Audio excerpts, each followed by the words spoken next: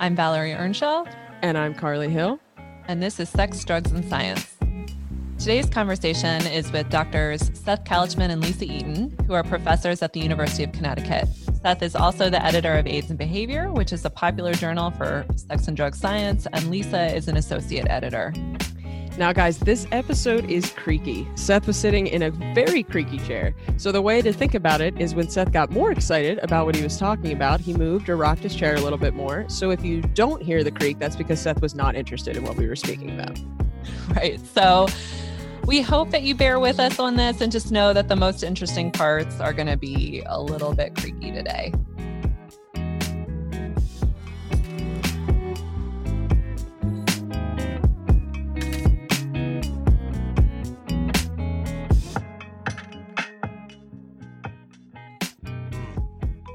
All right, Seth and Lisa, so happy to connect with you two today. Yeah, thank you guys so much. Yeah. Happy to be here. You are this tremendous science team. I feel like this is really like, Science Squad goals right here. I really admire how you work together, and I'm excited to be able to, talk to you both today at the same time for this podcast. So thanks so much for making the time. Well, thank you.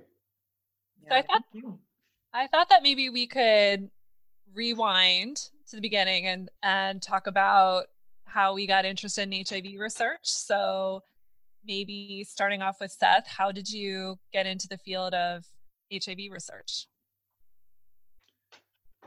Well, that was a long time ago. So I actually, as a graduate student, wasn't interested in HIV at all. I was aware of it. This was back in the 1980s, and so HIV was just coming to be the national problem that it is, the global problem that it is. And I was aware of it, but it was really in my mind and in our national reality was a gay men's disease. And what I was interested in was two things. I was interested in cancer and the psychological aspects of dealing with cancer and cancer treatment decision making, and how you sort of navigate coping with cancer. That was really the direction that I was going in.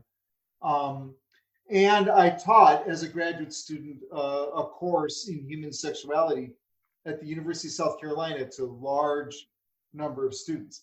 So in human sexuality, we did cover AIDS, but it was less than a page in the textbook, and it was a gay men's disease that really wasn't something that we spent very much time on. But I'm a clinical psychologist, and I went on my clinical internship, and by chance, I was assigned to. I didn't request to work with a guy who was doing HIV prevention research, and this was in 1989. And when I met him and saw the work that he was doing, it was obvious to me that he was a real pioneer, and that the work he was doing was really important. And that the things that I was interested in at that time, actually, I became interested in sexual assault and sexual violence. I thought I might be going in a direction of a forensic psychologist as much as a health psychologist. So I wasn't really certain where I'd end up. And as soon as I met him and saw the work that he was doing, I just dropped everything else and never looked back.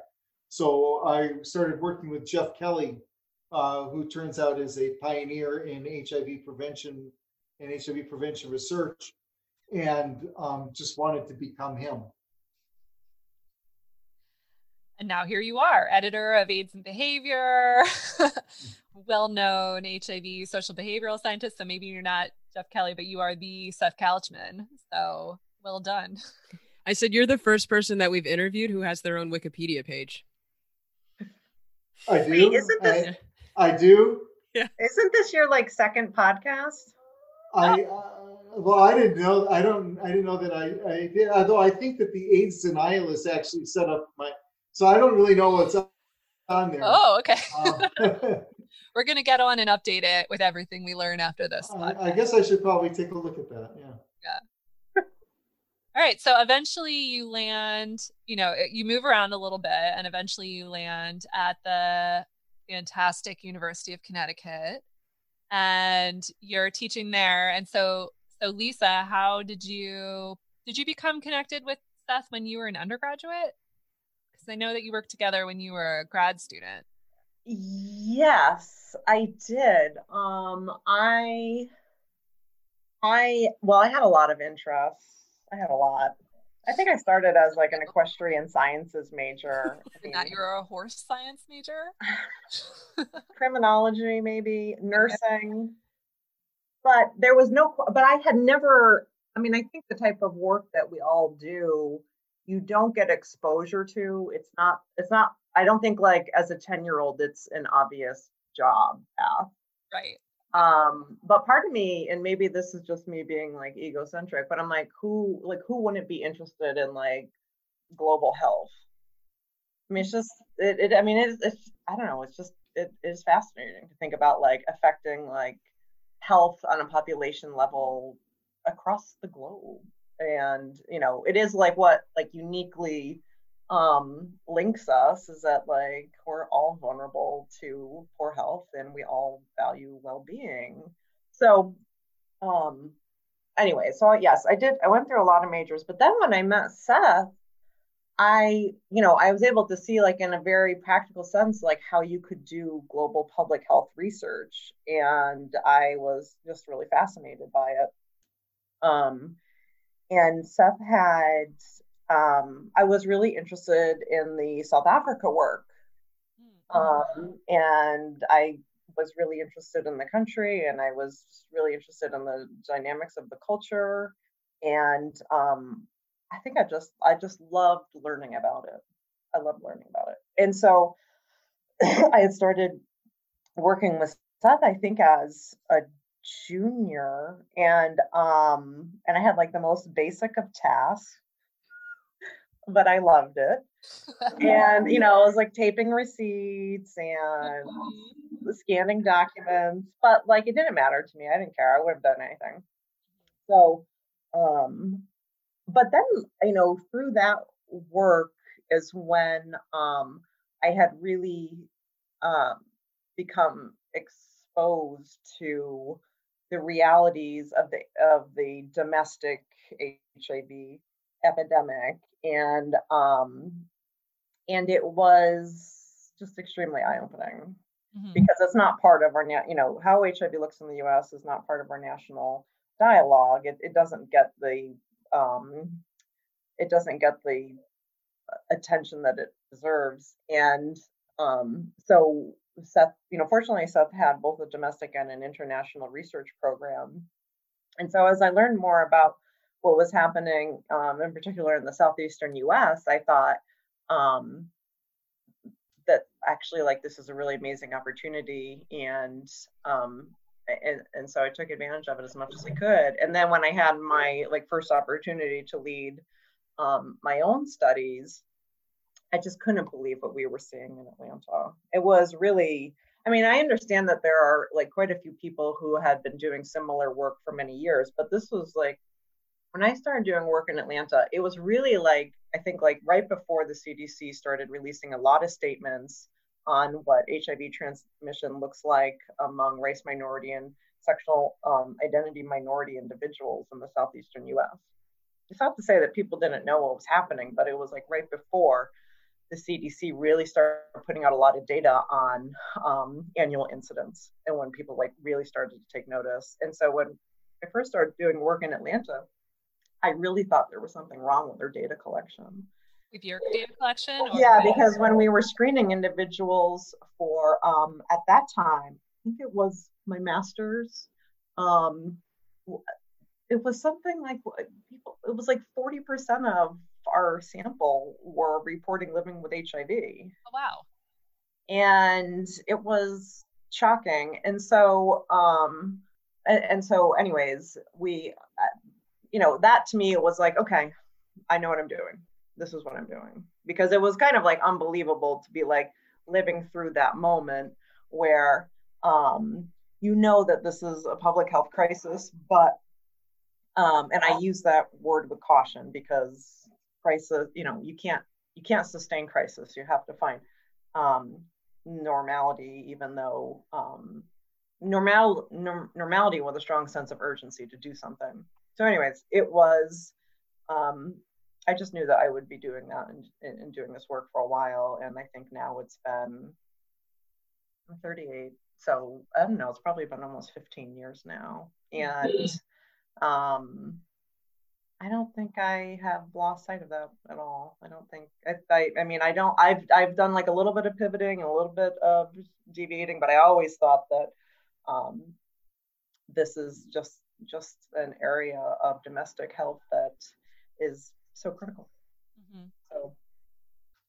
Well, it's interesting because in both of your stories about how you got into HIV research, you have this moment where you're given an opportunity to dive into a program of research or to work with a mentor in the area. And then, Seth, you go on to create this training program, which I was a part of, and to expose social behavioral researchers. I think it was originally psychologists, but it's kind of expanded out from there to HIV research, which I think has been super smart. So it's really neat that you've gone on then to sort of create this opportunity for other folks on it feels like a much larger scale, because you probably have had 30 people go through that program more than that, because you have larger cohorts now. You've had a lot of people go through that T32 program. Yeah, I've not. Yes, we have. So we've had it for like 15 years, the training program in AIDS behavioral research here at the University of Connecticut. And it's been somewhat unique because most of these kind of training programs are focused more on postdoctoral training, and they're housed at medical schools. And our training program has been focused on doctoral students, and it's housed in a traditional academic campus. So it's been unique that way. And yeah, there have been I'd like to tell you the number, but I'll just make it up. We've had about 25 or 30, that's probably close, 25 or 30 people that have gone through the program, and some of them have been remarkably successful. I mean, being part of that program totally transformed my career trajectory. I think I would still be doing like self-objectification research and probably doing that pretty poorly. So I just wasn't great at it. We talked about that a little bit in an earlier episode, but it totally, like, if you had a moment of working with Jeff Kelly and you were like, I want to do that, I want to go do what he does. I mean, I think that being able to be part of that training program was a moment for me of, I want to do that. I want to focus in that area. So it was a tremendous experience for me to go through it. Yeah, well, I'm grateful. I'm grateful for that. Yeah. So let's go back to Southeast United States. So you've had a program of research going in Georgia, and Seth, you must have started this research in the 90s, right? Because you were at Georgia State University in the 90s. Is that when you started working there? Yeah, well, you did anyone who would listen to this a favor by skipping that whole part where you said I moved around a bit and ended up at the University of Connecticut. We can dig into that if you want. Because I really did move around quite a bit. So yeah, because but along that sort of checkerboard moving around, I mean that the summary of that is basically that I kept taking jobs, but always ending up back with Jeff Kelly. So I worked with him on internship. I took a job, and then I left that job to work with him at the Medical College of Wisconsin, and then I moved to Georgia State, where I was there for 2 years, and then he recruited me back, and so always kind of like back and forth with Jeff Kelly. But there was a 2-year stint in there where it was in 1996. It was when the Olympics were in Atlanta that I'd moved to Georgia State University in Atlanta. And I started a program of research there, thinking I was going to be there for a very long time. But he recruited me back to the Medical College of Wisconsin. Mm-hmm. And when I moved back, I it was very obvious to me that I should keep that work going. I had just gotten a grant there, and it was a project that would have been difficult to do in Milwaukee because it was with people living with HIV, and the population was much larger in Atlanta than in Milwaukee. And people at the Medical College of Wisconsin were starting to do a lot more work with people living with HIV. And so the population pool was not that large to now bring in another study. So I just said, look, I'll keep this study going remotely with the intention of just finishing that 5-year study. But that's not what happened. I just continued to do all my work in Atlanta. All of my research has been in Atlanta and the surrounding area, or in South Africa. Mm-hmm. And so, it's we've really established a presence there. And then when Lisa, started to do her research, and her interest was there, it was just sort of the obvious place. Her work is distinct from mine. I don't do any of those. The populations we work with are actually fairly distinct. I don't know, Lisa, you've really not done a study that's focused on people living with HIV, right? No, it's true. Yeah, no, and in Atlanta, I haven't done a study focused on people that are at risk for HIV, not living with HIV. In South Africa, my work has been very much concentrated on at-risk populations and doing primary prevention, but not in Atlanta. So I think that's why Lisa and I have been able to work out of the same place well together, because our programs of research are actually complementary. They're very distinct. Yeah, I was thinking about that when I was looking over your CVs and your funding, because I think what happens to a lot of people is you work together for a long time, and then, or you may have, trained together or something, and then you just start to look redundant on grants. It's like, why do we need both of you if you're have the same expertise or doing the same thing? So, being thoughtful about how to complement each other with your research studies is a really smart way to do it. Yeah, I think it's always worked out. But it wasn't a plan, right? Lisa, correct me if I'm wrong. It really wasn't a plan. It's just your interests and my work. They just. Yeah, I think that.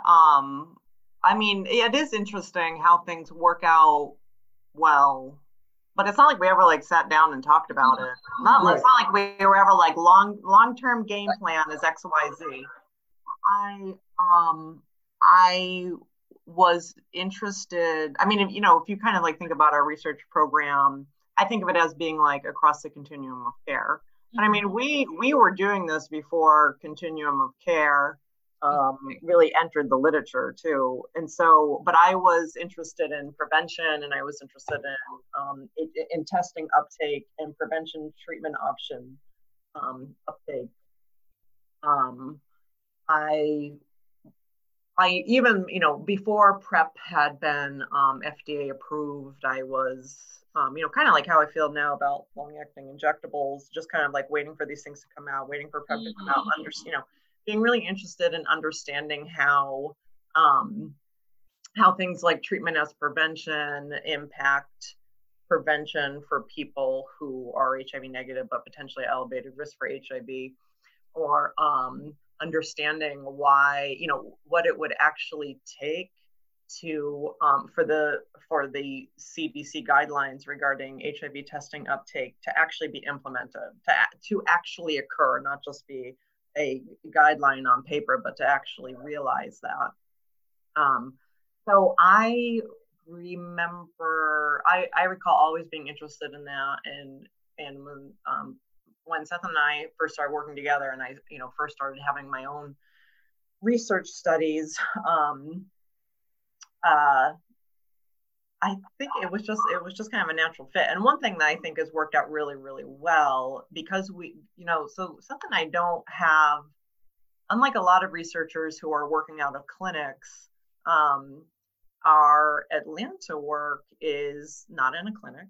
Mm-hmm. So we have had to make considerable investments And I don't mean, even necessarily from a financial standpoint. I'm talking like from a research and being strategic and thoughtful and engaging standpoint regarding recruitment. But one thing that's worked out really well is when we put these recruitment efforts in, we have studies for everybody. I mean, basically everybody. I think. Oh, that's really smart. Yeah. Okay. I see what you mean. I mean, for a long time now, we've always run multiple studies simultaneously, but of course you can't. As a rule of thumb, you can't have people enroll in more than one study. So we've always, but given like the variety of studies that we've been interested in, we basically always have something for anybody, which is really what you need. And that's one major piece of having an effective recruitment program. Yeah, that's really neat. So people see your flyer, they come in, and then it's just, where do you fit in this? Yeah. Potpourri of studies that we're going on. Yeah, exactly. So, that's been a really effective way for having a presence and a strong base and just, a strong foothold and being able to do this work. I mean, we say Atlanta, but a lot of our participants actually come like from throughout the state of Georgia, but because as things have evolved too, we've done more and more and more work online. So then the limitation becomes, do we have an agency who we can partner with throughout the state of Georgia, or can you go over the state line? I mean, it kind of snowballs from there. But anyways, yeah, we have. I think we've kind of always maintained studies for just about everybody. So while we're on the subject too, Valerie was telling me about, and I, was reading a little bit about that you guys do some of your study recruitment in Georgia at Pride festivals. Well, that's a real life thing. It's just so funny because as soon as Valerie said it, I was like, how come not everyone's doing that? Now everyone is doing that. So, but we were doing that before everyone was doing that. So. And we were doing whole studies at Pride, not just recruitment. We were. Yeah. So tell us a little bit more about that. Yeah. Lisa's master's thesis was a Pride survey. Oh, wow. Pride survey. I mean, we have run the entirety of projects. Ron Stahl, he was the PI of a project a 5-year study that I was very much involved with, that took place at multiple Black Gay Pride events across the U.S. So we would do about 5 or 6 events a year for about 3 or 4 years. And the entirety of those studies were done at Pride events.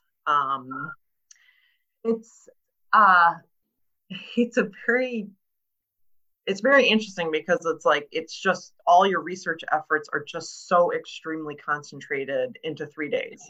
There's like a lot of buildup, a lot of strategic maneuvering, and events can be very fluid. You have events canceled, events moved, events rescheduled. I mean, it's very, you do as much planning and preparing, and you have like 3 or 4 days of controlled chaos. But it is amazing in the sense, in the number of people that you can reach. And as much as like even I know that I always kind of lean towards like, let's try to do things remotely. That's actually been a really nice balance too, because Seth will frequently remind me of like the importance of being able to have FaceTime with people. And so that is one thing, as much as I like doing studies remotely, I definitely understand the value of having FaceTime with people. And that's a really nice thing about Pride events, is that, that connection and just being able to have like an organic conversation with somebody and like have it be spontaneous, and it's not controlled through the constraints of technology. So, I mean, there are advantages and disadvantages to all of it. With a Pride event, you can collect a tremendous amount of data in a short amount of time, and you're gonna be able to reach people. You're not gonna be able to reach people any other way. There are also a lot of challenges. I mean, I don't know. I could kind of like blabber on forever about it. So. Well, I do want to underscore to Carly just how stressful and challenging it it sounds like it would be to collect data at Pride, given that Carly usually is collecting data at our local methadone clinic. And I just want to say that's a much better like data collection spot to go to, Carly. If you're asking me if I get a choice between the two. Yeah. No, we're not asking. Well, anybody can do a survey at Gay Pride, but there is I really believe that there's a best practices sort of methodology that results in very high quality data from a very good response rate.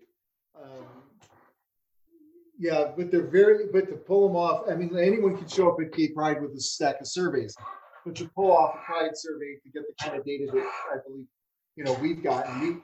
Our group had been doing Pride surveys on a fairly regular basis for a long time, to where we were able to really establish at the same place at the Atlanta Gay Pride. So we were able to establish really, time trends. We published papers that looked at changes in behavior and how that's related to medications coming on scene and people's beliefs about HIV treatment and how that impacts people's behavior. From like 1997 to 2010, papers like that. Wow. So there's a real consistency in our measures and our procedures that allow for those kind of analyses to be robust, and I think it has everything to do with like what Lisa was saying, is it is a concentrated effort to really pull it off. With to walk out after 3 days with 2 different studies that each of these studies has 400 or 500 participants, but it's not as simple as it sounds. What are some of those best practices to get it off the ground that would result in better data quality? Well, I always, what we tried to do is have a presence there, like a community presence, to sort of operate like a community-based organization. So what we would do is we would rent booths. We would have, just like any other vendor in the vendor area, we would rent booths. We would, have a real systematic kind of presence. So I would take down there, half a dozen students, and then our full-time staff in Atlanta. So we had like 10 or 12 people out there. Everyone wearing, T-shirts that we would make for the event that are very Pride positive. We would have giveaways. So at our booth, people would come and there was always candy and giveaway items like Pride rings and things that people might want. So that when they leave, having done a survey, someone says, "Where'd you get those Pride rings?" They say, "Go over there. Those people are doing the survey." Yeah, that's smart. Pay people in cash to do the survey. So we would show up with, like $20,000 in $2 bills and pay people. But we would also, knowing that, $2 or $3 doesn't necessarily mean a lot to someone. It won't necessarily buy you a beer at Pride. Okay. But to make it a charitable event really was an incentive. So we would give, we give people, what was it, Lisa? We give people $2 or $4 for doing the survey, but then we'd match that and give $2 or $4 to some designated AIDS charity. So it became a fundraising event. So by doing the survey, we buy you a drink, and we'd also, you'd be donating money to some local HIV organization. So that's sort of like really orchestrated kind of event. But then comes the survey. The survey has to be very short. The rule was it couldn't be more than 5 pages of questions, and those questions had to be in 18 to 20 font. So that when you ask someone to do a survey and they look at it, the first thing you do is they feel it. So if it's thick, they're going to walk away. Then they thumb through it, and if it looks like a bunch of small type, they're going to walk away. So you have to be very careful about what you ask, because every question comes at a cost. If you ask something you're not going to analyze, then you've wasted the opportunity to get a question that you would analyze. So the surveys have to be very well, carefully constructed to answer the research questions that you go in to answer for that study, because you don't have a lot of space to be able to do that. It has to be short. People won't stand there for more than 10 or 5 or 10 minutes to do the survey. It has to be completely anonymous, and people have to know that there can be no sort of like, well, sign this form but do the survey. It has to be completely anonymous. There are like a lot of pieces to that. Anything that can sort of attract people. So in Atlanta Gay Pride, it was always kind of really hot. So we would have cold drinks for people. We'd set up fans. We'd have places for people to sit. Everybody does their own survey. We never interview people. It's always an anonymous survey done completely confidentially on clipboards. So kind of a remarkable orchestrated event. Yeah, sounds like it. But more than anything, it was a lot of fun. So everybody out there was having a lot of fun. It's very stressful, Carly. It's very stressful. We were all very tired at the end of the day. That's for sure. Because this is like a 12 or 14-hour day. But when you're out there, I mean, you're having a lot of fun with people. Everyone's there to have fun, and at Pride. And so if we're not having fun, then we're out of place. So we were definitely having a good time out there, fooling around with people and having just a good time. I'm imagining like a lot of U2 or Bruce Springsteen or something playing from your tent. No, that would probably repel people. Oh, okay. Your favorite bands repel. Yeah, then they'd be saying "boo" instead of Bruce for sure. Yeah. Right. Yeah, no, it was very productive time. We would get several papers out of those surveys. That's neat. Just pretty remarkable. Absolutely. Yeah, Valerie, I'm up for the challenge, I think. So okay, noted. Well, Pride's not on for this year, but we'll see for next. Are you guys still doing these Pride surveys, or have you taken a pause? I haven't. We have graduate students that are, but I've actually not been down there when they. So that's more of like those. I think have been more like what a lot of other people are doing at Gay Pride surveys. Okay. As opposed to our sort of machine. We haven't done one in a while. No, we haven't done one. Lisa has, because you were part of that Ron Stahl study. I mean, when we did the project, when I did the project with Ron Stahl, I mean, we kind of it was definitely the same sentiment. Like it's much more than the survey. It's about engaging individuals and having fun and understanding that like they're showing up there to have fun. And so like if we're going to make this work, like we better join them and how they feel and celebrate with them as well, and trying to collect a little bit of data along the way. And so so with that project, we did our data collection electronically, and we also we compensated people higher in that study because we collected more data, and it actually worked. We were able to do it. And the reason why I say it actually worked is because you would assume that if someone's like going through a Pride event, that they're there to like make quick stops and keep going. Mm-hmm. But we also did HIV testing as well. Oh, at Pride. Yeah. So people, we asked people if they would be interested in getting an HIV test done. And then if they weren't, we asked them if they would be interested in providing a sample for us, just so that we could test to just for our data collection records.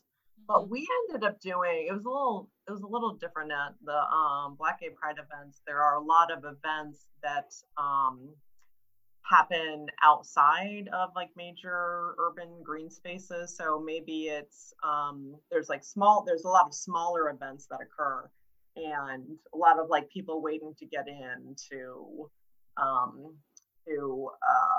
maybe a bar or whatnot, a club. And so we would be communicating with individuals as they're, basically they have time on their hands.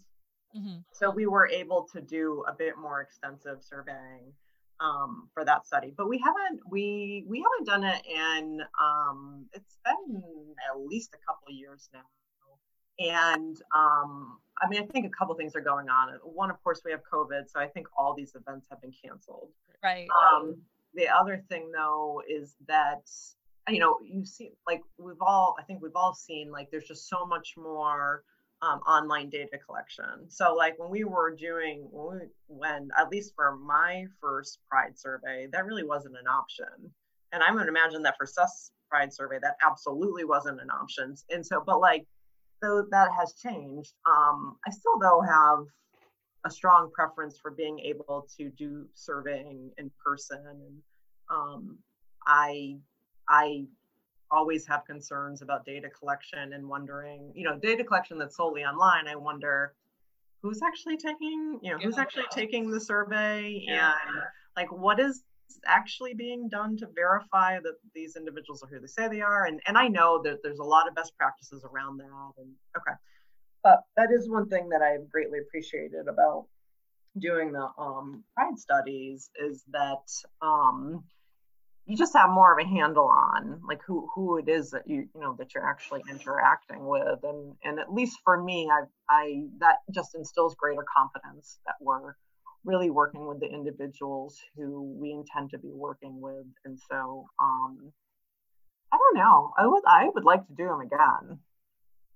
I definitely would. It's I mean, especially with, so one of the things that, like one of the re-emerging themes when we did the Black Gay Pride study was that there are just only so many opportunities to interact with as many individuals as we were able to. We were able to survey thousands of individuals, and like there's just that type of opportunity does not come around very much. And so it was like, why not capitalize on that moment and on that space?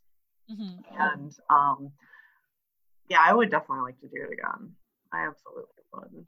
And I think as long as there's a need and an epidemic to address, and we know that there are some interesting prevention options in the pipeline, and my work has basically always been like everything outside of the strict biomedical piece I'm interested in. I'm interested in how people perceive vaccines and how they perceive prevention, and well, what does it actually take to get people to use those items? Right. I'm interested in like in reducing the divide between the advances that we make in biomedicine and actually people embracing these options. And in terms of HIV prevention, that's like always a moving target. Absolutely. It might be slow, but it's always a moving target. There's always kind of the next thing on the horizon. And there's a lot of work to be done. Yeah, there's a ton of work.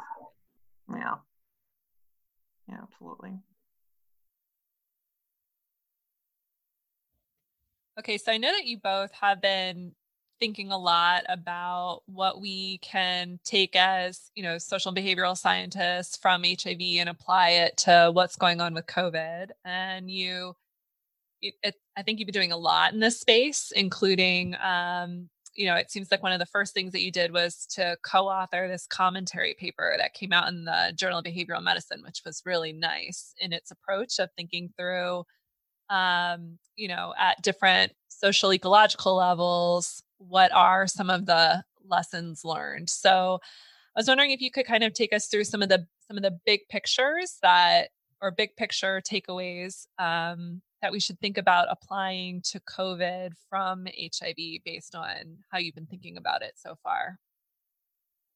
Well, I think that one of probably the challenge that keeps reemerging for me is that we know that sustained behavioral change is really challenging. It's not our strong suit as humans. It's not a universal strength. Right. And so how do you make that, and right now, I mean, it, in a lot of ways, it does feel like what we've experienced so much in addressing HIV. It's like, well, in the absence of a vaccine, you're really reliant on behavioral strategies, because even the biomedical strategies that we have are reliant on behaviors. Mm-hmm. vaccinations need to be taken. People need to show up to appointments. I mean, there are a lot of behavioral strategies. There are a lot of behaviors you have to engage in order to get to those places in HIV prevention and treatment that we want to be at. And that's absolutely the case for COVID. I mean, we don't have, we have supportive care for people who are really sick, but at this point, our greatest strategy is behavior change. And I think that, looking at there's just no question, like looking at what we know about HIV prevention, we're best off when we have a multi-level approach to prevention, when we have the policy piece in place, which hasn't been in place, but when we have a policy piece in place, when we can construct structural interventions, and when we have some unity among individuals that they need to change their behavior. I think that and I think we've all observed this, like when COVID first hit, I think that, and we know this from like mobile data. I mean, there have been studies that have shown this, and I think most of us have probably experienced this personally when COVID first hit, that, there was so much uncertainty about what it was going to look like, and a lot of commitment to behavioral practices. And then, but then we learn more information and we adapt and we adjust. And I refer to it as like trying to figure out how to live with COVID, with the broader context of COVID. Mm-hmm. And I think Seth and I have actually had many interesting discussions about it, because I think I actually think that I think we'd probably be in agreement on how the HIV behavioral literature is going to be related to the COVID behavioral literature. But I think we both have different stances on like the extent to which prevention measures need to be implemented. Okay. Because I'm very much, I've been like, we have to find a balance somewhere. Like, well, we have to keep these like facilities up and going. And Seth will say like, no, like we need to get like prevention under control. It's not under control. We're going, in somewhere, and I think, somewhere in the middle is the truth, is the reality of it. But I think we're probably indicative of the broader America in terms of kind of like before we started the podcast, we were talking a little bit about what this is going to look like at universities. Mm-hmm. And, where I think I was probably at the beginning of this and where I am now is that we have very strong, varied opinions, and I can understand and appreciate all of that. And so I don't know. I think in the approach, in the behavioral approaches to HIV, we can in our reliance on behavior change to prevent HIV is very similar to COVID. It's just like the extent of the problem is on another magnitude. Mm-hmm. I don't know. Seth, what do you think? Maybe we can go back and forth on this. Well, I think it is true that as an emerging infectious disease, the first month of COVID-19 is basically the first decade of HIV wrapped up in a month. Oh, wow. Oh my God, people are getting sick. They're dying. Oh yeah, but it's them. It's not us. Oh no, wait a minute. It is us. What can we do? Oh, we can change these behaviors. Oh, great. For 6 weeks. Okay, now it's done. It's over. We're all good. Everything's fine. Back to normal. Okay. Yeah. Some people are still dying. So yeah, that's it has been kind of remarkable on a lot of levels to live through, that we are still living through. And a lot of things are, have been very interesting for me to see. Like, suddenly everybody knows who Tony Fauci is. That's That's good. And it's also interesting. It's been interesting to watch him, because I've watched him my whole career on HIV, and I guess this is sort of a public apology to Tony Fauci, because I've spent the past 30 years saying, why can't he pay a little bit of attention to behavior change and stop talking about vaccine and therapeutics? Okay. Because I've been a great proponent of HIV prevention through behavior change. There are no vaccines, and when I got started, there were no therapeutics. But I've come to truly appreciate why he would not believe that people will actually change their behavior in watching the public response to COVID-19. Okay. And how naive I've been to believe that people ever would. Wow, that's an interesting takeaway. Yeah, I was just going to say, I'm sure that when he listens to this podcast, he'll I'll feel good about that. Yeah. For sure. Yeah, no, it is a remarkable time, obviously, I think, for everybody living through this. But I do think that, sort of what Lisa was alluding to, I think that this is true, that in our little world on university campuses, certainly not at a medical school, those of us that do HIV behavioral research are in a unique position because we're the only ones who have been thinking about an infectious disease at all. So outside of medical schools, universities don't have really health psychologists and medical anthropologists and medical sociologists and nurses, people that are trained on academic campuses. No one is thinking about ever infectious diseases except HIV is something that actually work on. It's not like you find people on our campus who have been working on influenza or cryptosporidium or amoeboid infect. Infectious diseases, was pretty much an area of medicine that was, in the post-antibiotic world, infectious diseases were, in post-antibiotic and post, polio vaccine world, that was a field that was dying on the vine as much as psychiatry was in the 1970s. And one of the areas of infectious diseases that remained relevant, although not very relevant, was sexually transmitted infections. And of course, HIV changed all of that. It brought back an entire relevance to that area of medicine. Mm-hmm. But in behavioral sciences, there's not an infectious disease that has a large number of people working on it other than HIV. And in fact, I'm not sure working on anything other than sexually transmitted infections, TB, things that are related to HIV. So we're like in a unique position. I think we have a unique perspective in our little world in thinking about a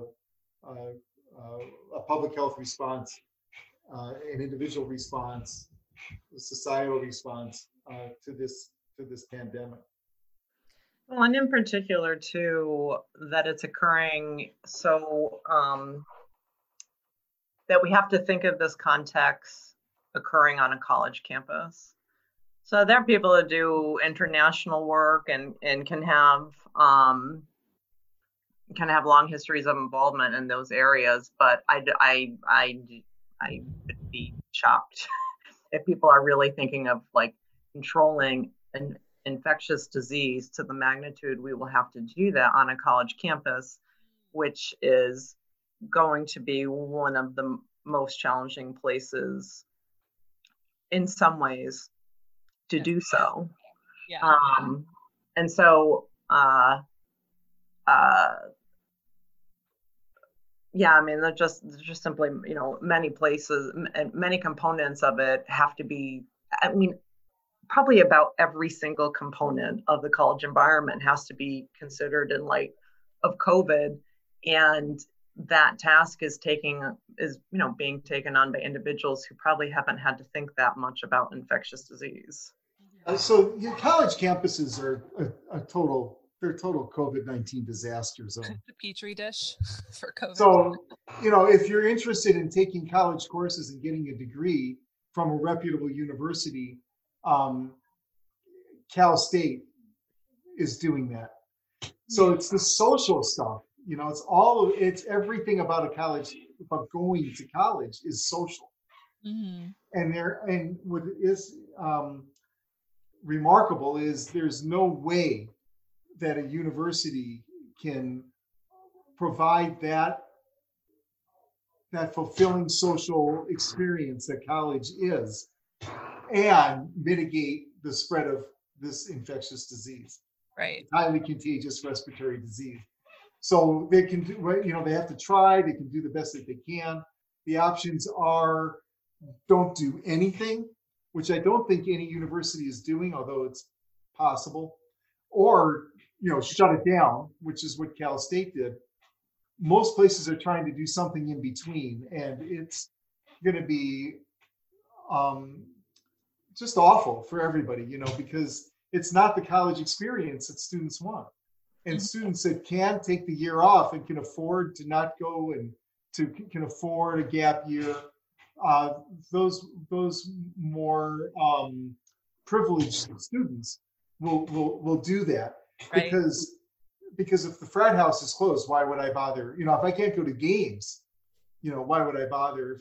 If my classes are going to have people sitting 6 feet apart from each other and I have to wear a face mask, what's that going to do to my, you know, to trying to pick up chicks in class? So why I'm there. I mean, I think this is where like Seth and I like go back and forth on things, because when I say like we have to figure out how to live with COVID, I think about things like, so what does that mean for someone who's 20 years old to, you know, kind of like abruptly change their college career plans for say the next year or however long it takes? And I think that there's like this assumption that if students don't come back to campus, then like, oh, they must be home and being safe. But I don't make that assumption. I'm more along the lines of like, I actually think that there's a lot of value in a different way though, in having someone who's 18, 19, 20, 21, being able, if they so choose, to have some on-campus experiences. And that if we can do it in a way with thoughtfulness, and I understand that there's a leap of faith there. If we can do it in a way with thoughtfulness that actually like maybe they are better off on campus as opposed to I don't know where, because it's not like there are a whole lot of jobs out there. And I don't necessarily, I've advised a lot of students, and I think I probably differ from a lot of advisors in that I don't typically advise for a gap year, because in my personal experience and in my observations, I think a lot of students take time off of education and then it's really hard to get back into it. Mm-hmm. So kind of like if you don't have the educational opportunity, I am not conceptualizing this as a gap year in the traditional perspective anyways, because to me, a gap year, if you're going to do that, like go big, like go live somewhere else, you know, go learn about another culture for a year, go make that documentary that you always wanted to do. I mean, like go, but like that's not an option right now. Mm-hmm. You know, you're just not going to, I mean, we have not lived through travel restrictions like we're living through. I've never seen that in my lifetime. I don't think any of us have seen this in our lifetimes. And so I think that you can make the argument that with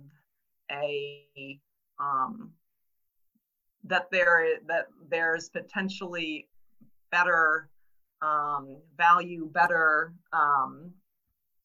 overall gain in being able to provide the most enriching experience that we can provide with limitations than students remaining at home. And I know, I mean, we've surveyed students, and it's something that I look into on a daily basis.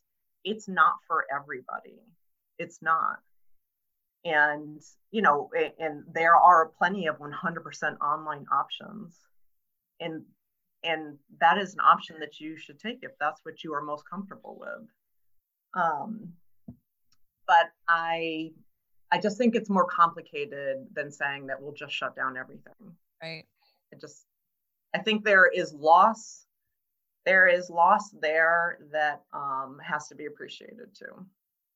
This is the first time in my career where I'm looking around and I'm like, where are the ethicists? Like, why don't we have ethicists on all of the news channels? Because it is like it's a bit of a right and wrong question to some extent. And there are people with PhDs in this stuff. And, I think there's a lot of different ways to land at an answer to these questions, but I've just been curious about how are people thinking about that, and how do you even begin to do it? Because you're right, Lisa, like a lot of the people who are on these committees, who are making these decisions, I mean, they may not have public health experience. They may not have experience thinking about, behaviors within infectious disease epidemics. And then when you layer into that just these questions of like, what is right or wrong to do at this time, I think it's challenging. Yeah, people have very strong opinions on it. And I think that when in all likelihood, when you're faced with kind of like your first real dose of reality and addressing a public health crisis like this, you're probably going to come from your own personal perspective first. Right. And it's all very different. I mean, my husband's a respiratory therapist. So the first week this happened, I was like, oh my God, like, are you going to get terribly sick? Are you going to infect us? Like, should you go to work? Just a lot of things. And so for me personally, it was kind of like going through like all the phases of grief really fast and thinking of like, is this worth the paycheck? And we have small children, and do you have to quarantine? Should I move? Should I rent a house? Mm-hmm. So we're not together. And so I think that for me, I went through all those phases really fast because there was no other option. Mm-hmm. Yeah. And I kind of got to that, like living with COVID and like learning how to, like, for me personally, mitigate risk, came on like hard and fast. Mm-hmm. And listening to other people talk about that, I think others are also going through that as well. And if you're like in a situation where you have a lot of control over your environment and that feels most comfortable, well, that's like a very comfortable place to be. And like, I think those are the things that we project. Mm-hmm. I think people like all of us who have a public health background are probably combining that with what we know about the science. I mean, I think Lisa's comments about Fauci are probably really telling that, having wanted to hear this national, this national stance on behavioral responses and waiting for that for 30 years and now seeing like, why on a federal level it's so hard to implement is very eye-opening. I mean, it's like any good problem. There's no quick solution. Yeah. And like I think it's flexibility and being thoughtful and but that's not necessarily our strong suit as a nation. For sure. Well, speaking of people without a lot of flexibility and thoughtfulness, maybe it's too far, but Seth, you have this interest in denialism and the anti-vaxxers, and I'm wondering how you've what you're thinking about in terms of denialists, and we've done some talking about the anti-vaxxers within the context of COVID. Yeah, so my interest in AIDS denialism had that interest for a while, and it's it's nice to see my old friends are back again. Yep. The same, it's the same bag of nuts, and so they actually the same players have because there's a group of these AIDS denialists who say that the tests for HIV aren't valid. There may not even be such a virus, but if there is, these tests certainly can't. So there's all this sort of crazy talk by these pseudoscientists, and they're just saying the same thing about COVID-19. And they do intersect. They're not the same people. They do intersect with the anti-vaxxers. The anti-vaxxers are actually quite different. But this is also a field day for anti-vaccine movement because and one of the things that's a little disturbing is there are what anti-vaxxers do and AIDS denialists do is they'll latch on to this one little thing that they like cherry pick. You know, they look for this one little thing to say, see, we're right. And what's been going on a little bit with COVID-19 because of the panic and the urgency is we're giving them things to say, see, we're right.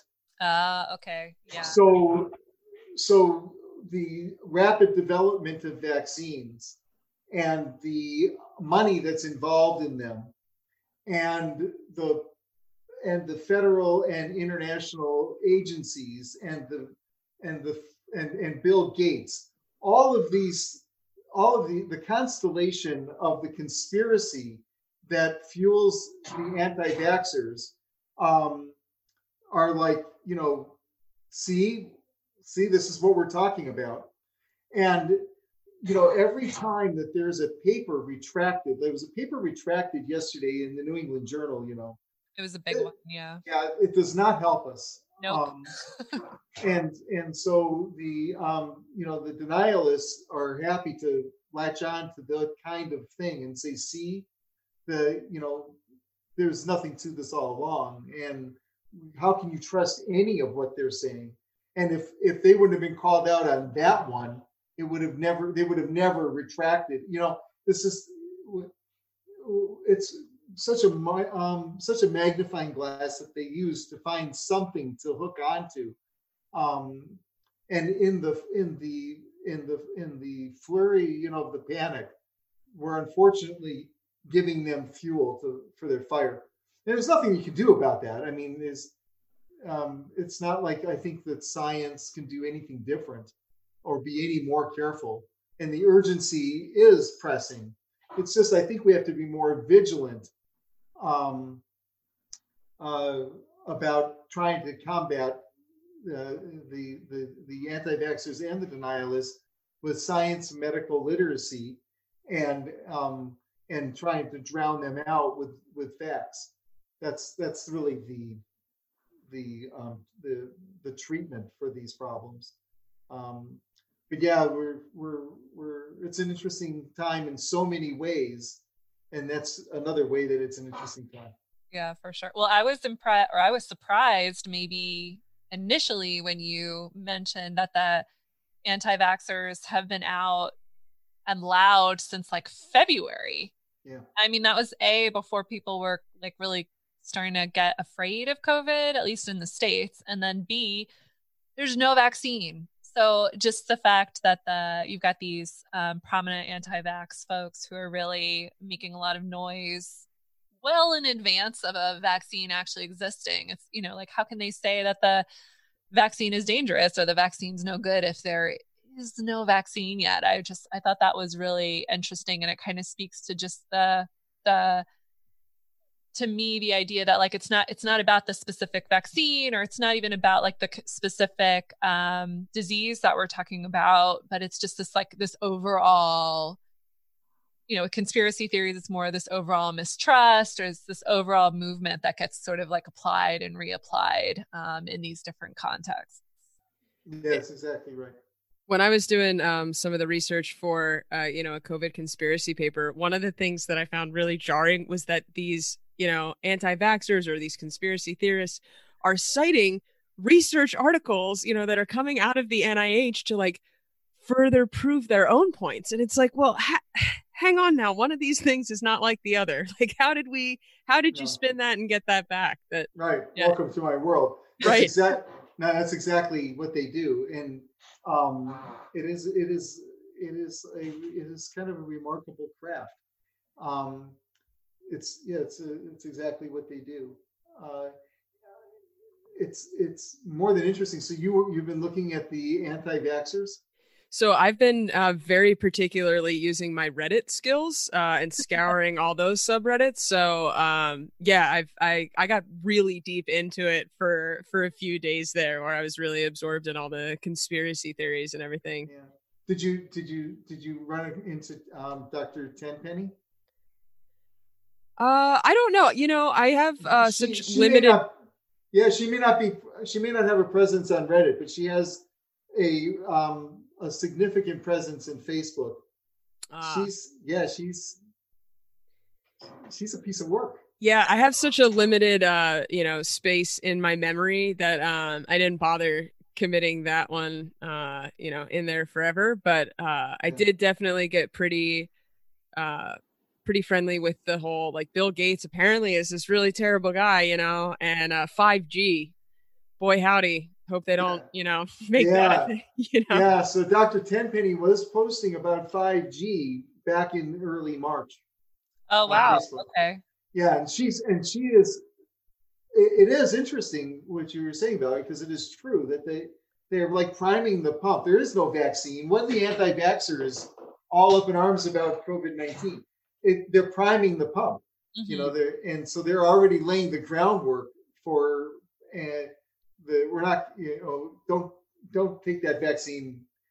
And I think that the soil is going to be really rich for them, because reasonable people will be concerned about being vaccinated because of all of the legitimate discussion around rush to, everyone is saying, Tony, is saying, we're having to skip a lot of the early phases and combine phase 1 and phase 2 vaccine development to move this much faster. It takes, 10, 15 years to develop a vaccine, if you get one ever at all.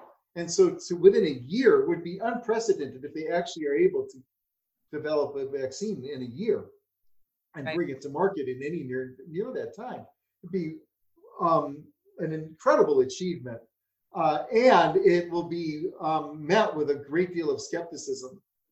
And so it's going to be very fertile soil for these otherwise easily ignored people to get traction. Don't be too surprised if they don't end up in places like CNN talking about about why we should be concerned about vaccines. Well, it's really interesting to me because in some of the literature digging that we've all been doing together, we found that one of the best ways to deal with conspiracy beliefs is to warn people about them before they even hear about the conspiracy. Yeah. And these anti-vaxxers seem to be doing that in reverse. So before, people even start learning about an actual vaccine, they're getting out ahead of it. So it's like they're ahead of the game. Well, they are. Do you really think though that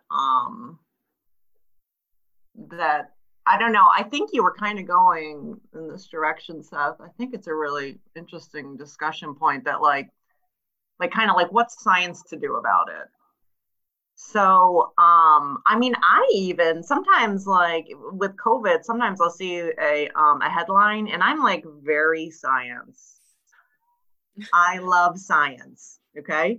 Sometimes I'll see a headline on CNN and it's experts say, it will be blah, blah, blah, according to experts. And I even roll my eyes sometimes because I'm okay, but we do this, we put these things out, and then with COVID, it's just so fluid that 2 days later we change it. And it even irritates me, and I am fully on board.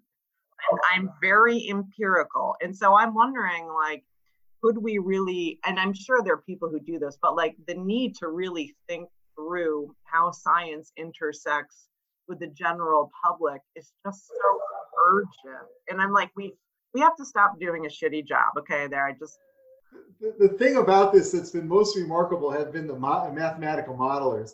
It's exhausting. What they've done a great deal of harm, actually, because the public doesn't understand the nuances of assumptions that go into modeling.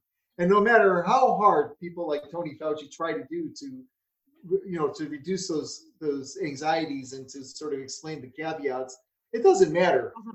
It's way too complex. And it's become very clear to me that there's groups of mathematical modelers who are really like being on TV. And if they just change their model today, they're on TV tomorrow. And there was a period of time, there was about 2 or 3 weeks in there where the same modelers were talking about the changes in their model every day for 2 weeks. 20,000 people are going to be dead. No, now we're saying it's going to be 30. Well, we didn't know that those states were going to open up, so now we're saying it's going to be 45. And it's like, just stop. I mean, it's good to be known and on TV for the quality science you do. It's bad to be known and on TV for the rapidly changing, no one can understand mumbo jumbo that you're saying. It's a little frightening, actually. It doesn't help us. It doesn't help. It's hard. It doesn't. Even as a stigma researcher, folks in the media have been asking me, like, what does stigma look like in COVID? And and this was early, this might've been 2 months ago. And it's like, well, I can tell you based on, what people are reporting in the media and things, but even though, and I can make some pretty good educated guesses based on what we know about infectious disease stigma overall, about what it's looking like and what it's going to look like. And of course, there was the whole racism dynamic in the US that was pretty, reported. But even that, which is, it's hard to get that totally wrong. I felt sort of uncomfortable because I was like, we don't, hold on, we don't have the data yet. Like, we don't have but people really want to know, like, tell me what it looks like now. And it's like, I don't know how I would have gotten all that data yet. Like, how can I? So it's an interesting moment of like people really wanting information and, trying to catch up with that. I mean, I think like even for me, when Donald Trump won the election, I was like, that's it. I'm never looking at another poll again, ever. I don't know like what you all are doing, but y'all failed. Yeah. You failed. Okay. All your polls, you failed. And that's not good. It's not good when like it's lost on me. And because this is what I've committed my life to. I mean, I'm not a modeler, and in the times I've done modeling, I know like we've talked about this in the past. I mean, you put the assumptions in, it's a bit like reading tea leaves, and might be right, might not be right, but you like understand that, and you like you're processing all this information in the context of what you've put into the model. But that process just does not bode well for a 2-minute sound bit or a 4-minute to read article. It just like those worlds just don't come together well. Yeah. So I don't know. All right. Well, but I should say though that just to be fair, I brought up the modelers, and I mentioned retractions, and I mentioned the rush, and I would, but I also feel then that I have to say the vast majority of the science reporting that I've seen has been good and balanced, and I think that I know some of these people. I don't know a lot of these people, but I know some of these people. From my life in HIV, who I know some of these people who are on TV and in the media around COVID-19. And I think for the most part, they're actually doing a really good job. The issue and why we're talking about this, I think, is because it just takes like one retracted paper. Right. It just takes saying one thing in a bit of, in a non so certain, ambiguous way. And it gives, it can undermine public trust, but also it gives the people who are out to undermine public trust the opportunity. And so, but for the most part, I think people are trying to be responsible. It's been interesting to see how people that have worked in HIV that are broader in public health, they're not like me. I'm been really one-trick pony. But there are a lot of people in HIV who have a broader public health portfolio, and I'm really proud of them actually to see some of these to see some of the colleagues really focusing on this problem and trying to communicate responsibly. So that's been in some ways inspiring and certainly a source of pride for me. But then there are these other things that are just like a disaster. Well, I'm going to steal your line, Seth, about priming the pump, but it doesn't take much to prime the pump at all, right? Like it's that one, like you were saying, it's that one redacted article. It's the one, and they hang on to them, and then they circulate. The articles really get, probably more. If our president ever comes out of the bunker and will actually leave the White House because he's afraid of 21-year-olds with signs, if we ever hear from him again, if you ever hear from him again on COVID-19, which we might not actually, I can guarantee you that if he ever talks about chloroquine and hydroxychloroquine again, he'll say, well, we know that study was retracted, that it was garbage, that it was. Mm-hmm. Oh, you're exactly right. Yeah. Because he is a part of that mindset. He is as much an anti-science denialist as we're ever going to find, right? And so he won't let that go by. Nope. He'd be happy to trash the entire scientific enterprise in the New England Journal of Medicine over this one thing. Yeah, and you've done some really interesting, thinking, Seth. I know we've got to wrap it up, but you've done some really interesting thinking about Carly and I had both read your paper looking at what Pence, Putin, Mbeki, and their HIV-related crimes against humanity. And we'll go ahead and recommend all listeners to read it. And then just to think as we were that you could just do Pence, Putin, Mbeki, Trump, and their crimes against HIV and their HIV and COVID-related crimes against humanity right now. Because I felt like you could just update that paper, and re-release it, and it'd be, relevant right now. Yeah, no, it's absolutely true that those guys have never been held accountable. Mm-hmm. And President Trump isn't being held accountable either for the number of senseless and needless deaths that occurred because of the way he handled this pandemic in this country in the first months. We lost 6 weeks because of him. Well, as a social behavioral scientist, I'm really, I'm grateful for the all hands on deck approach to this. I'm grateful that you guys are all hands on deck. I feel like to try to understand this, and, to both of you for creating spaces, both at AIDS and Behavior, for people to share their insights on COVID quickly through the rapid papers that you've been publishing. And then also, the Facebook community, which has really, I think, really taken off for HIV researchers to connect. I think it's a real testament to, your leadership in the field to be able to get both of those up and going. But, and then just more personally, I wouldn't be doing sex and drug science if it weren't, for Seth's mentorship. And I certainly wouldn't be having as much fun with it as I have been lately if it weren't for. Well, it's very good. I was going to let this go by, but it's very good that you use the word science in this context and that you use the word research in the other context.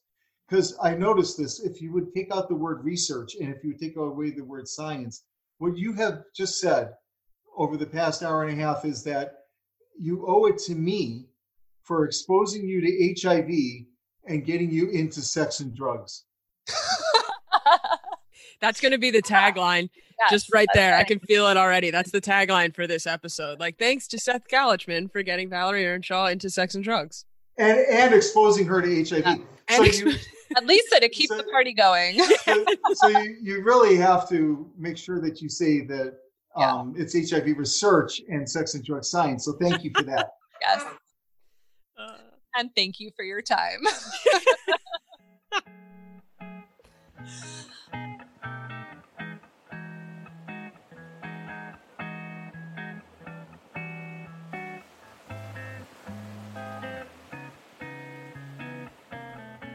All right. So just as a reminder, we're trying something new on the podcast here, and the undergrads who helped produce the show have listened to it, and they pointed us in the direction of a few things that we may want to clarify for folks who are not, just us who are listening in.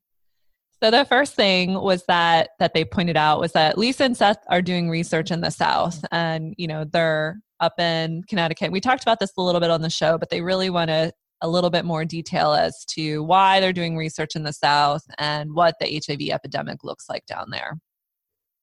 So I thought that I would share some sort of like basic epi data or epidemiological data on the HIV epidemic in the US. So I pulled an HIV surveillance report for 2018. And so in 2018, there were 36,400 new HIV cases. And the HIV incidence, so this number of new cases, was 19,200 in the South, which is 53% of all US new infections. Which is wild.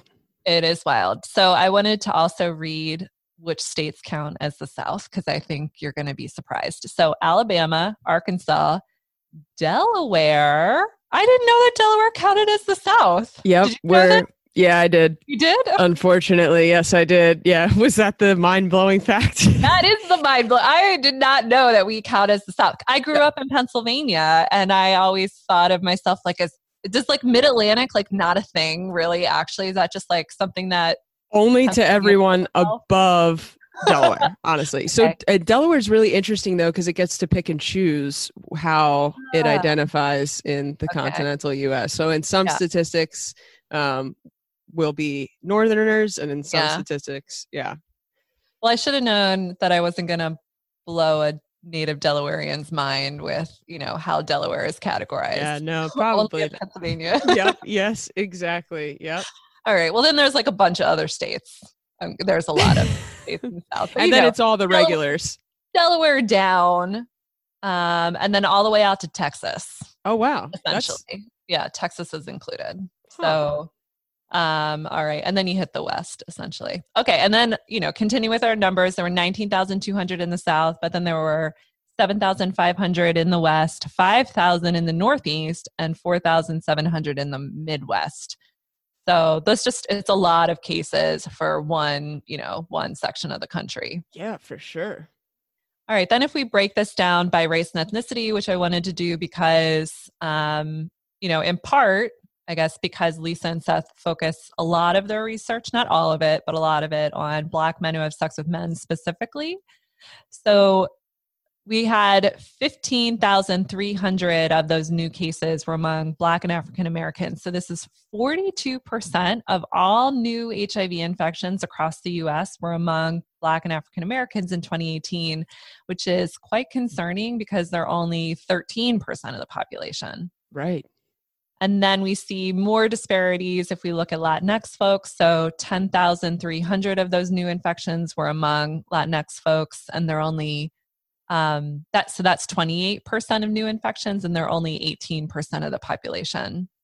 And then 9,000 were among whites, so that's 24% of the HIV infections, but white people are 77% of the US population. So it just really goes to show that this is it's not equally distributed. No, super disproportionate. Yeah. Yeah. Both by race and ethnicity and by location. So a few years ago, I think that the New York Times actually ran an article really highlighting that this epidemic is an epidemic of disparities in the US, both in terms of location, race, ethnicity, and then if we layer in LGBT health disparities, 66% of the infections in 2018 were among folks who were among men who have sex with men, essentially. So gay men or bisexual men. Right. Yeah. Wow. We need to do better. Right. Yeah. Sure. Well, definitely super grateful that Seth and Lisa are continuing to do this work because, I think that a lot of people, when you hear about, the AIDS crisis, like you think back to gay white men in the 80s and that's about it, And so it's like this really highlights the fact that no, this work is still super important and it still needs to be done to address these like wild disparities that we have here. Yeah, I think that's a really great point that the face has really changed over the years. And unfortunately, it's not changing a whole lot. So we need to do better here for sure. So exactly. All right. So the second thing that they raised was what's a 332, which is actually a T32. So a T32 is something we talked about in the episode, and it's a training program. So it's sponsored by the National Institutes of Health. And essentially, the idea of the training program that Seth is the lead of, which is called the Social Processes of AIDS Training Program, is to take people who are from other fields, who are doing their doctoral dissertations and they're studying in other fields. So for me, it was, studying psychology, and then to get them to apply what they're learning to the HIV epidemic. And the idea is really, if we could get more people from more diverse backgrounds trying to solve, issues that are unfolding in the HIV epidemic, that we could make sort of like faster, better progress towards solutions. So maybe we could actually change those disparities or get rid of them. Yeah.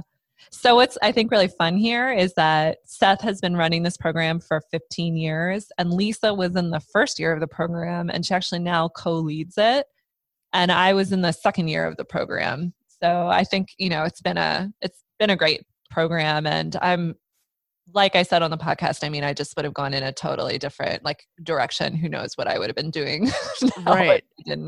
So the moral of the story here is that the T32 is cranking out some really badass researchers that are doing some really solid, awesome work, especially in the field of HIV. Yeah, me aside, they're all doing really great. That's not true. That's not true. All right. And then the last thing that they wanted some clarity around was what's up with this retracted paper on COVID. So what does it mean for a paper to be retracted? Where was it retracted from? And what did those papers originally report? So there have actually now been 2 papers that were retracted. They were retracted from 2 of our big deal medical journals.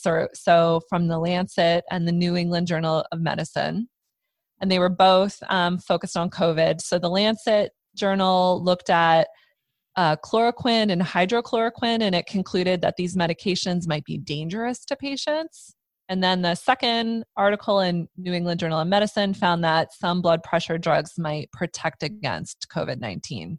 So both of these have been retracted, which essentially means that they were published. And to be published, a paper has to pass peer review. So it's sent out to other scientists. They read it and they kind of give it a thumbs up or thumbs down. So it had been reviewed by other scientists, and it might have been 2 or 3 other people. They gave it a thumbs up. They said it looks good.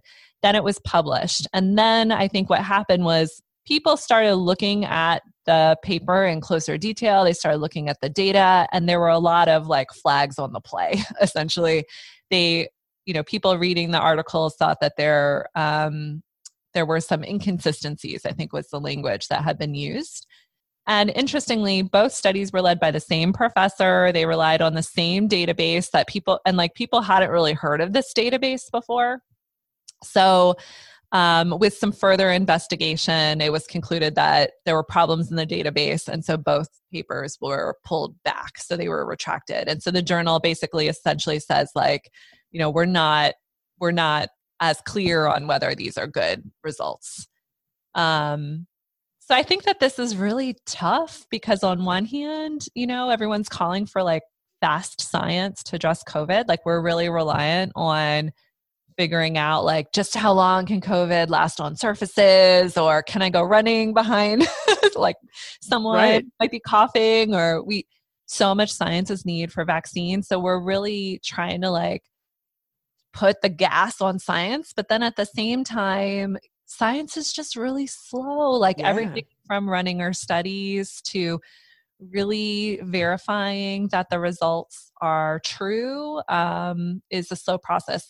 Typically if I am asked to peer review a journal article, I'll get at least a month to do that. And now reviewers are being asked to review things in a week or less to try to keep up with the demand for just more information about it. Right.